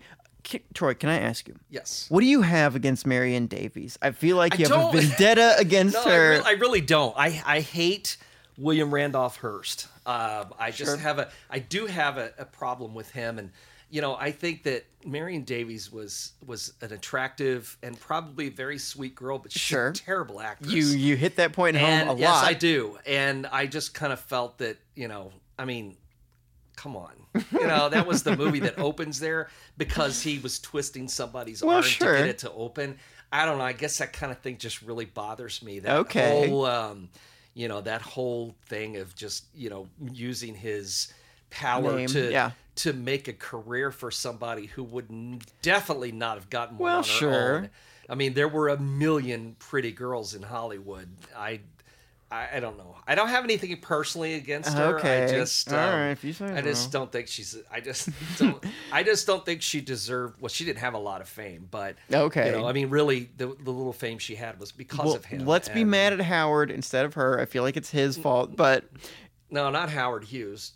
William Randolph Hearst. Oh, no, I'm sorry. Okay, I'm sorry. So this Hearst sucked. But the theater's then bought by Howard Hughes. Howard Hughes, right. Whom I'm going to talk about at length because he sounds dope as fuck. But that's why wanted to talk about the Pantages because, and when you know it's Howard Hughes' ghost that's supposed to haunt the building, Yes. how can you not talk about Howard Hughes? And I've heard the name so many times, but I learned so much through this episode. Well, He you seems should so watch- cool. You should watch the movie, The Aviator. Yeah, with the Leonardo DiCaprio thing? Yeah, it's a great movie. That's him, right? Yeah, that's him. That's Howard Hughes. Awesome, and I love Leo. So, so it's bought by Great Howard movie. Hughes, 1949. You said in his time he was a daredevil aviator, a movie maker, an inventor, a playboy, and in the end, a sad and possibly insane recluse. It has been said that his days in Hollywood were the happiest of Hughes' life for his last days. This may explain why he returned to haunt the theater. He sounds awesome. Well, I think he was. I mean, a little strange. But, Well, yeah, I mean, sure. But Aren't again, most eccentric people? But here was the thing. There were several times during this when I wanted to stop and go. You remember what we said about the limbs? Yeah. The rich are different than They you are and me. different than you and and me, I yes. think that explains some of his issues. Now, obviously, he had some mental issues, some OCD problems, things that could have been controlled by And the drugs, too, Things that, didn't well, help. but things that could have been controlled by real medication today that Yeah. just didn't exist at the time. Right. And he went off the deep end, Right. and I mean, he couldn't help it. I mean, it's not anything that he did. I don't blame him for it. I just really think he was an interesting guy. Was he? I Did really he do. end up being a bad guy? do you No, think? I don't You think so. I just think I'm sure he used his, like any rich mogul. I mean, I'm sure he did plenty of things that Probably broke some hearts. that didn't help people. Sure. But on the other hand, he's such an interesting character, that you can't, you look at his story and so much of what he did, is missed because most people remember who remember when he was alive, like I do. I mean, I remember when Hughes was alive and when he died. Yeah. But all we ever heard about toward the end was how he was crazy and that he never cut his fingernails and he Yeah, it sounds peed in gross. jars and, I mean, we only heard the really weird stuff. And that's what people became obsessed with. I mean, that's a tabloid culture that we Sure. live in, even in the 70s. But when you look back at that's why I wanted to talk about all the other things that he had done. Yeah. With the planes and the, crazy stuff. He flew that plane. That was like the only time it ever. Yeah, the Spruce Goose. Yes. I mean, it's crazy. I mean, he really did a lot of things he doesn't get credit for. But he was still kind of a nut. It seems like I even wrote here. It said spend time with a lot of famous ladies, but he still seemed like a gentleman? As far as I think so. I mean, think? the funny thing is he remained friends with so many of them. Katharine Hepburn, especially. Yeah. They were really tight, and they stayed friends for the rest of their lives. And just like when Jean Tierney, when her daughter was born deaf and blind and severely handicapped, he paid all of her expenses for life. Right. I mean, just because they were friends, So I wanna think he he's a stayed good on guy. good terms. Well, I mean, the wife that he married that divorced him eventually. The first one or as the he second started to, well, the second one, Jean. Sure. Once he started to kind of deteriorate, and she split up with him, and he gave her an alimony for. I mean, it's not a huge alimony, but it was in 1971. Yeah, of course. $70,000 a year was really good money. I would in take that now, 1971. But he didn't say she had to sign an NDA or anything, but she would never discuss anything. She stayed loyal to him. I thought that was kind of weird. Well, but there had to have been. She must have still felt good things toward him. Well, sure. It wasn't that he was cruel to her or anything. I think she just realized he'd kind of lost his mind. I think she probably felt sorry for him more than anything else, but she wasn't going to talk about it. Yeah. And she didn't. She could have. And he wouldn't have stopped her because he never asked her to. And you probably don't do that if he's a piece of shit. Well, So it's right. Probably, if he's horrible he's a good to her, guy. right. He's Yeah. probably decent. I like to think that about him. No, I know. So I know. in 48, Hughes gains control of RKO, but he lets it go in 1953, eventually regaining control. It's like a whole thing. Yeah. Sells it to basically like kind of wash his hands of it. He's injured in a plane crash in July 1946, including a crushed collarbone. Really bad plane 24 broken ribs. I didn't even know I had 24 ribs. I know. Well, I think it's 24 breaks. I don't know if it's 24 separate ribs. That makes way more sense. We don't have 24 yeah, ribs. But I'm an it's idiot. broken in 24 places. Got it. Numerous third-degree burns. Well, I think I wrote that wrong. I feel like I've been getting in pretty good shape lately, Troy. I feel like there's like 6 and 6 or 12. I don't know, but I think it was 24 breaks. Let's put it that way. That sounds right. So then eventually takes control over TWA, because why not? He's eventually forced to sell his shares to the tune of $4.3 billion in today's money. Yeah, in today's money. Yeah. Jeez. I mean, I looked that up and I thought, there's no way. $547 million in 1960. Yeah. That seems like a lot of money. Hell yeah. And I thought I better look that up Because if you don't ask me, I mean, somebody will ask me if you don't. And so I looked it up and I saw, really $4.3 billion for control of TWA. Okay. An airline doesn't even exist anymore. I know. That's the thing. Also, I've been thinking about this too. Like, at what point, what point does money just not fucking matter? Like, well, 4.3, when you're that rich, it doesn't matter. I mean, the tool company that he owned was started by his father. Right? Yeah. During the Texas oil boom. So, and then he turned that into Hughes Aircraft, and it was more money than he could possibly spend. Yeah. In a lifetime. What is that like? And I mean, this guy, I don't know. This guy, I mean, he burned through so much money, on a whim, buying all those hotels and he bought up everything in Texas, right? Like, he bought every restaurant and hotel chain that had started in Texas. What a crazy fucking bought them all thing. and then put them in a trust and then sold them. And then when he moved to Las Vegas, bought up all those hotels that, this was at the point in Las Vegas history when the gaming board, the gaming commission, and the state were starting to run the mob out. So he saw a good deal on these hotels. Sure. So he just bought them all up. Just because he could, what is that? And then freaked out because they were doing underground testing, and got mad and left. Crazy. I mean, I don't even, when it's a clear case of someone having psychological issues, you hate to sit around and go, oh yeah, no, you're just nuts, man. Because there's nothing he could do to help that. And having all that money probably didn't help things. And it's not good for anyone. And he lived at a time when no matter how much money you had, that can't be treated, because they didn't know, the medicine, the pharmacology just didn't exist at the time.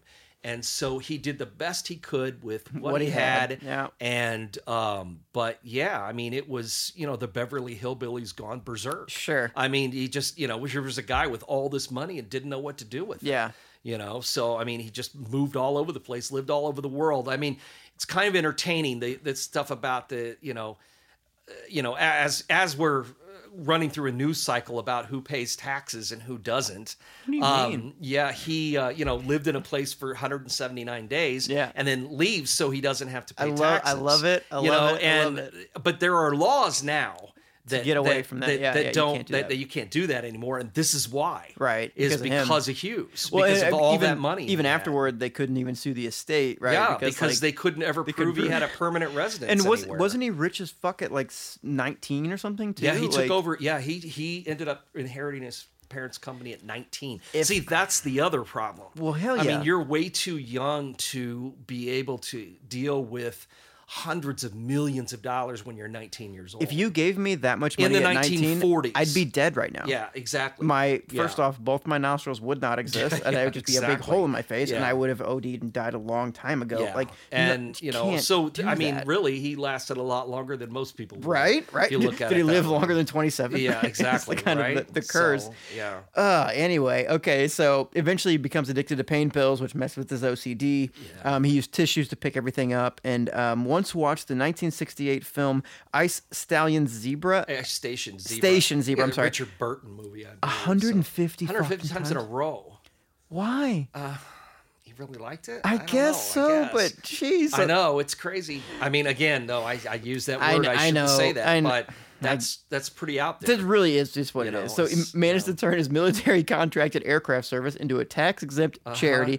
Again, all these things that you can't do anymore. He's the reason. He's the reason, right? You know what? Like, as long as you're playing within the rules. He was. Sure. And he was. It was all legal at the time. Why not? Why not? Yeah. So figured out a clever way to get his managers a lot of money at retirement, tax-free, which I love that, That was clever, too. Again, can't do that anymore either. But it reminds me in The Office, whenever Jim wants to leave to go do his new thing, thing, and Dwight's like, I'm gonna fire you or whatever. So like, best I can do is like 4 weeks, like paid, all that. Like, I love that. So he basically dies on April 5th, 1976. Only weighed 90 pounds and was unrecognizable. It was in terrible condition. That sucks, man. Like, I know we're kind of joking about like, oh, he did all this fun stuff and crazy things, sad. But it is very sad. After his, but here's the thing you don't know. Yeah. And there's, there's a little bit more to the story than what I put in here. I just kind of hit the highlights because I was afraid I was digging too deep of an Howard Hughes hole. This was a 21-page outline. I know it was getting deep with just Hughes, but there were wills that appeared besides the one you talked about. There was an autobiography that was supposedly written by a guy named Clifford Irving in the 70s, and it was the autobiography of Howard Hughes. But Hughes didn't write it. It wasn't even a biography of Howard Hughes because the guy claimed he'd done all these interviews because nobody had seen Howard Hughes in years. Right. So he didn't think anyone would. There's a movie with Richard Gere. It's really worth watching, and that's what it's about. And it's about him pretending that he interviewed Howard Hughes. I mean, anytime there's that much money to be moved around. And so I'm not Hughes, surprised. actually broke his silence and secrecy to deny that he had cooperated with the writing of this biography. Wow. And no one had heard from him or seen him in years. I mean, they knew where he was. Sure. But he, for all Irving knew, he was dead. It's a great movie. The movie's really great. And I remember when the book came out, and when I was in the book business, you used to see copies of it all the time, and which was kind of funny when you knew the story behind it, that it really wasn't a biography of Hughes. Wow. It was just something he claimed he had written with Hughes' cooperation. Imagine like being like, okay, I'm gonna be a ghost. But that's how famous he was, and what a mystery and enigma he was to everybody. Because the tabloids, he was in like the Inquirer like every week. Yeah, there was something about Hughes in there all the time. Didn't give a fuck because he was this bizarre recluse. So that's what he became famous for.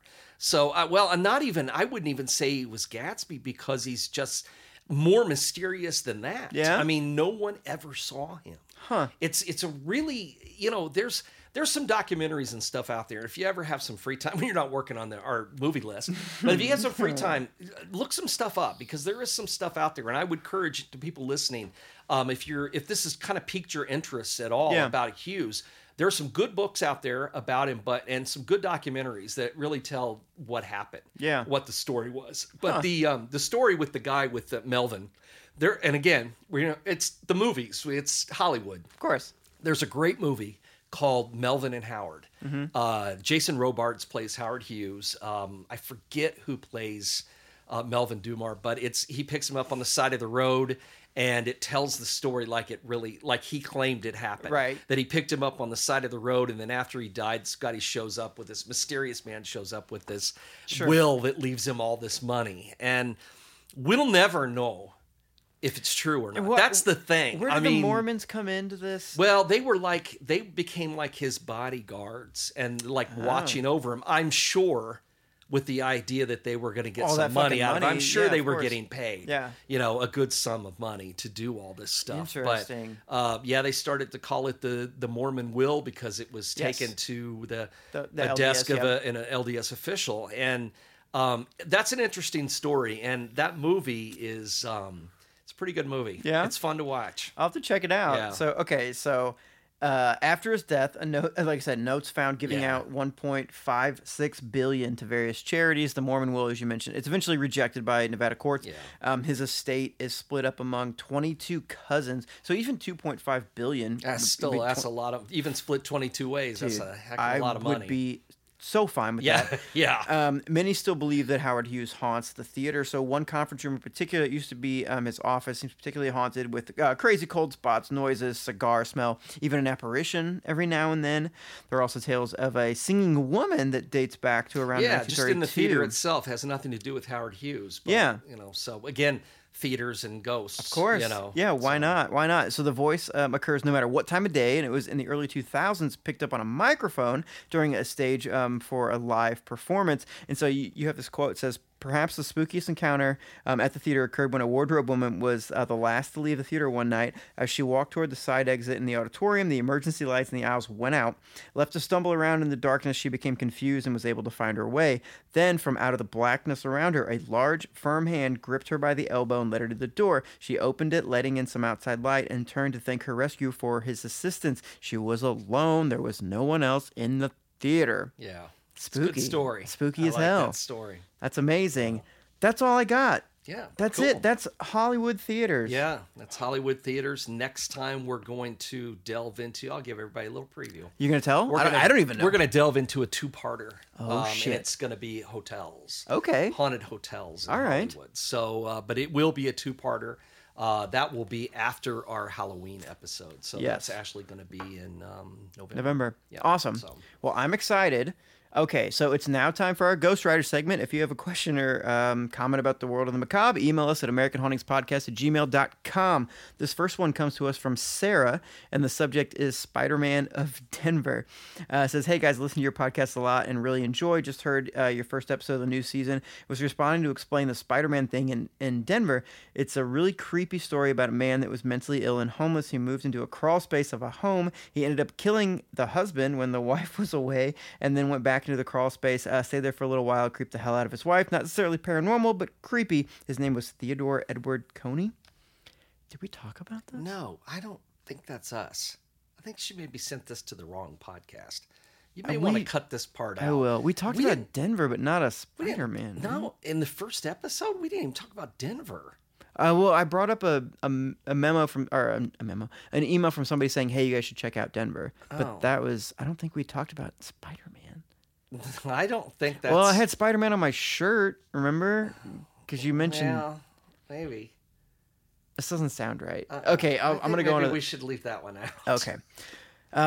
This one's from Tanya. It's titled Silent Film. So the episode about the old movies Hollywood Studio Haunting was fascinating. I love old silent films and loved hearing all your facts about them. I'm definitely going to find Phantom of the Opera. I've never seen it. Oh, wow. Yeah, Troy, if you it's a get great time, you should watch the silent films from Germany. They are amazing. Also, I've seen some Cabinet of Dr. Caligari Sure. and some of that stuff. so it says they're amazing. Also, of course, Those are raw, too. Lumiere brothers and George Méliès. Méliès, Yes. yeah, From Earth to the Moon. And yeah, we talked about the Lumiere brothers a little bit in this episode. No way could that stuff ever be boring.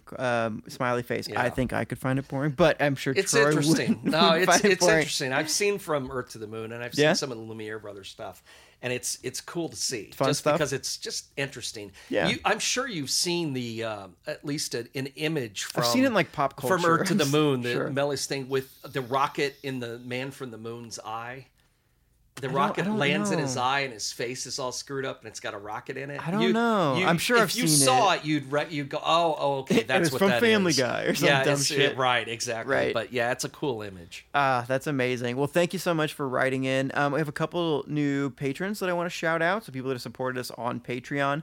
So thank you to Lindsay, Jeff, Heather, and Kellen. So just thank you so much. We really appreciate it. Yeah. It helps us Yep. make this show not sound terrible Right, and like keeps us doing what we're doing. Right. That's all I got, man. Okay. That's it. Cool. Done. All right. Works for me. October's over. Well, not yet. No, it's Not October yet. 3rd. Yeah, it's just starting. Where can they find us? Well, you can find us on, well, you've probably found us on iTunes or Spotify or, I don't know, anywhere that you listen to podcasts. And when you're there, leave us a review. Better yet, share us with your friends. If they don't listen, pass it along to them. Hopefully they will enjoy it too. Just always make sure that they start at the beginnings of the seasons. I Yes. try to always mention that so people don't jump into the middle, but whatever. If you're a completist, you want to start Sure. from the beginning of the season. So anyway, guys, thanks so much for all that you've done to support the show. We really enjoy doing them. I think we'd be doing them even if you weren't listening. Yeah. But we're glad that you are. And we will see you in a couple of weeks for our Halloween episode. Halloween, spooky time. All right, so this episode of the American Hauntings I thought podcast we were was done. You written said by we were Troy done. Taylor and was produced and edited by me, Cody Beck. The show airs every other week, offering history, hauntings, folklore, legends, and the truth as we look into America's darkest corners. Check out the website at AmericanHauntingsPodcast.com for show notes, more info about the episodes, and links to more from American Hauntings. Speaking of that, wait. What? When you have that What? up on you have that split into the individual episodes, and you know. Yeah. Okay, so Yep. you know what might be helpful? Renee actually suggested this. If in some of those notes, if you took like a picture of Mary Pickford or a picture of Howard Hughes and stuck it in there, just so people could see what they look like if they don't know who these people are. You know, Yeah. But I thought maybe that might be a way that people could check out the episode, see the show notes, and then see a picture of some of these people. So you guys, It's just a thought. You guys So- trying to tell me how to do my job? No. That's what I hear. It was just that's an what, idea. That's what I hear over here. Hey, right? hey, talk to Renee. Some more work? She called me to tell me this in the middle of me doing something. She didn't care if I was Yeah. busy, so I don't care if you are either. So Wow. I'm passing it on. Thanks, Renee. So- Yeah, that's cool. Yeah, okay, it's making more work for me. No, actually, I like that a lot. One thing I used to do, I used to include your monologues in the show notes really? for things. So I used to do that. There's lots of typos in there Well, though, because I yes. and I edit as I know, read. I know. You can't do that. Well, no, so okay, you're right. I need to do things like, yes, include pictures, things like that, links to other fun stuff.